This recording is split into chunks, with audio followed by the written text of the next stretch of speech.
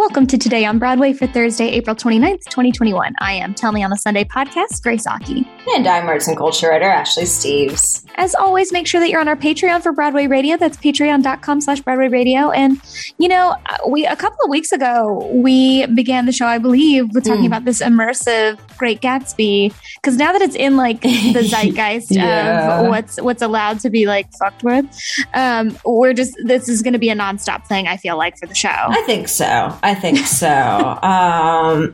Yeah, we'll get to that, absolutely. But I think you're right there. And I absolutely forgot about that. I forgot that it was actually public domain stuff now. I think we're going to see 8 billion adaptations of it. And we have one today. We literally have one today. So The Great Gatsby, a new musical was announced. It's going to feature Florence Welch, which is, the front woman for Florence and the Machine. Mm-hmm. She will write the lyrics and compose the music with Thomas Bartlett, who collaborated with Sufjan Stevens on Mystery of Love, which was the Oscar-nominated song from Call Me By Your Name. It's been streamed on my personal Spotify 100,000 times when I'm taking a bath.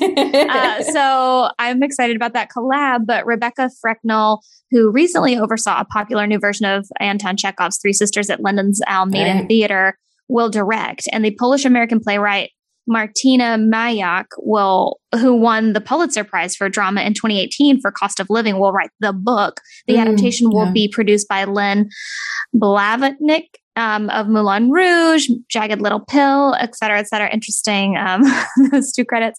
And the English singer-songwriter Amanda Ghost, in association with Robert Fox, an executive producer of the Netflix series The Crown. Ooh. So this is just a lot of white people being white. And it really is. That was the whitest list of everything you could possibly list off. I saw your tweet, Ashley, about how you did not read this in high school. I was shocked. Well, this is the thing. I read... Okay, so first of all, let me say I do not like The Great Gatsby. I read it not in school. I think that's... I will say straight up, I think a lot of people have an attachment to The Great Gatsby and think it's good because it's one of the classics that was shoved down a lot of people's throats in high school. And therefore, if one of the books that you read closest to being an adult, because I think a lot of people stopped reading for fun around that time and then read 6 books ever because school. That's correct. Yeah. Yeah. So I didn't read Great Gatsby in high school. I think instead of that, we did The Outsiders or something. I can't remember. But it was that, and it was Of Mice and Men in 1984 and a ton of Shakespeare. So that never ended up happening. And thankfully I liked most of what we read, though I loathe a separate piece and don't ever talk to me about it. So I think a lot of people are attached to it, and I think it has the advantage that most people, I would say, have read it, at least that have gone through the American school system. Most people have read it, and therefore it's something that when you say The Great Gatsby, people already have something in their brain. So an adaptation... they picture Robert Redford, too. They picture Leo. They picture, these insanely popular, figures in film history. And they've got they've got that Baz Luhrmann adaptation in their head now. Whatever you want to do with that, whatever. Wasn't there a Florence and the Machine song on that, or was that Lana Del Rey? Oh, I think it was Lana. There was definitely Lana. There might have been Florence as well. I don't know. Yeah, I mean, it was a very sexy soundtrack, I will say. It was very sexy. I'm not a Baz Luhrmann fan, and again, not a Great Gatsby. I know, I'm sorry. That's just a shock. It's a shock to me. Okay, there you go. Yeah, it's a contentious point. I didn't like Moulin Rouge the movie. I didn't like Great Gatsby. It's a whole thing. Okay, well, I love sequins, so we differ. I love sequins, but I don't like Baz Luhrmann. There's a lot of separation here. Interesting. So I don't particularly care about this musical. I think it's good that we're getting something that seems like will bring in people because they have that association with it. And I do love Florence and the Machine. I'm a pretty big Florence and the Machine fan. So, and give me anything from her. What's your favorite Florence song? Oh God. I would have to say Shake It Off as like what I'm most attached to. Yeah. But all of that first album with Dog Cosmic Days Love was my Cosmic Love is a good one. Howl is a great one. Howl I probably sing around the house most often. Just like annoyingly, and my neighbors like begging me to stop. But yeah, I will definitely see this. That's as far as I could commit to at this point, being not I'm excited a Great about Gatsby person. Yeah. I definitely romanticized the book and the film, and as I've grown older, kind of reevaluated it. Yes. And kind of gone like, okay, what did I like about this? You know what I mean? Very much the case. Yeah, like, I liked Myrtle. Myrtle died. You know what I mean? Like, I don't know. Yeah. Like, there's just so much. So I'm curious about this. I agree with you. Like, there's a lot, like, our generation really likes a lot of the musicians that are attached to this piece. So I'm eager to see what comes out of it. Romanticize better classics. Read more books, please. Read a damn book. Read a book that's not Great Gatsby or Harry Potter. Please, I beg of you. Well, you don't have to fight me on that one. I never have and I never will. Oh, yay. Let's take a moment to talk about our sponsor, Upstart. When it comes to paying off debt, it can often feel like an uphill battle. Literally, Ashley and I were talking about the crazy financial struggles that are happening in life. And it's just like Kukuloko. I know I dread looking at my credit card statement every month. I'm sure you do too. We don't blame you. Upstart can lift that weight off of your shoulders so you can finally feel the relief of being free from credit card debt. Yeah, no matter what your financial struggle is, whether there's paying off credit cards, consolidating high interest debt, funding personal expenses, including moving expenses, which is what we were talking about, over 500,000 people have used Upstart to get a simple fixed monthly payment. Unlike other lenders, Upstart looks at more than just that god-awful credit score. I hate it so much. I'm going to say it every time. Get rid of it. They look at your income and your employment history as well, which is the most important thing. Thank you very much. What they do is they give you a 5-minute online rate check, and you get to see your rate up front for loans between $1,000 and $50,000. And you receive those funds as fast as one business day after accepting your loan. Because when you need money, you need it now. It has to happen. So find out how Upstart can lower your monthly payments today when you go to upstart.com/Broadway. That's upstart.com/Broadway. Don't forget to use our URL to let them know we sent you. Loan amounts will be determined based on your credit, income, and certain other information provided in your loan application. Once again, go to upstart.com/Broadway.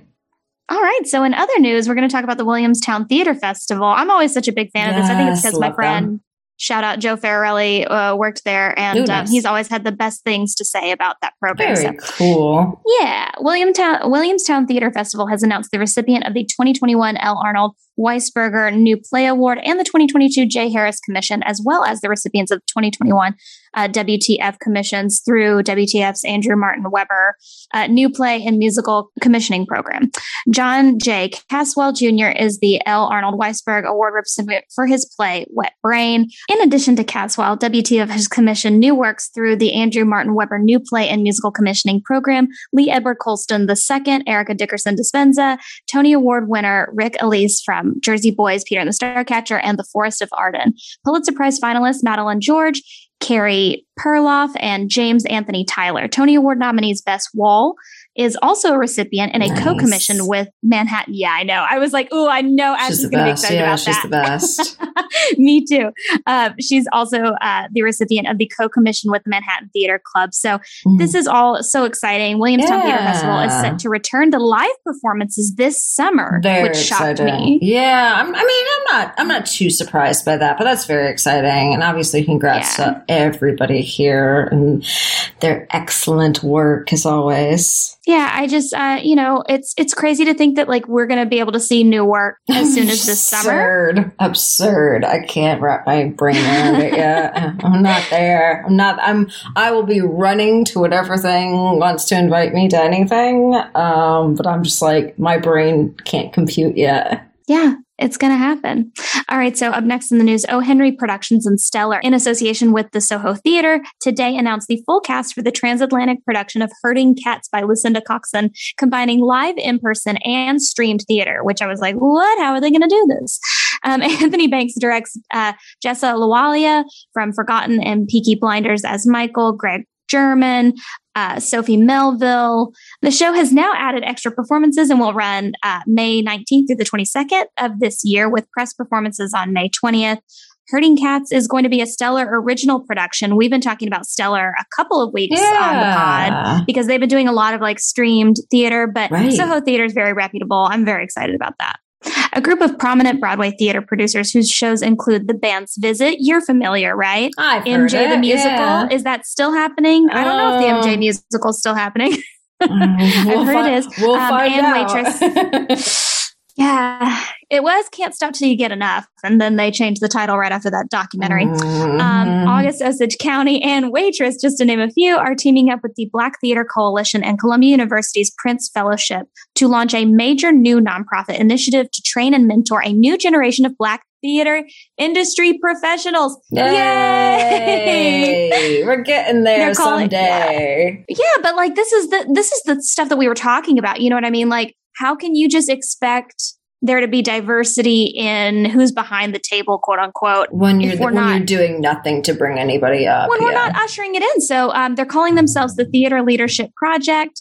The organization will offer a program of 3-year fellowships designed to diversify commercial theater's leadership. The fellowships are set to begin the fall of this year and will be open to candidates across the U.S. looking to build careers in commercial theater, management, or production. They're going to have a general manager, company manager fellowship, a 3-year program, and then a stage manager fellowship, with also some donations to the Cody Renard Richard Scholarship Program for Stage Management. Sweet. This is all fantastic. This is great. Yeah. More training, more incubators, more opportunities to, as you say, usher in new talent, develop new talent, and bring in a new generation of Black theater artists and leaders, especially leaders. That's we keep saying that, yes, representation on the stage is important, but it's the most important thing is what is happening behind the scenes and at the top of the ladder. This is beyond important at this point. Exactly. So now we're going to talk about some galas. Do you love a gala? I love a gala. We love a gala.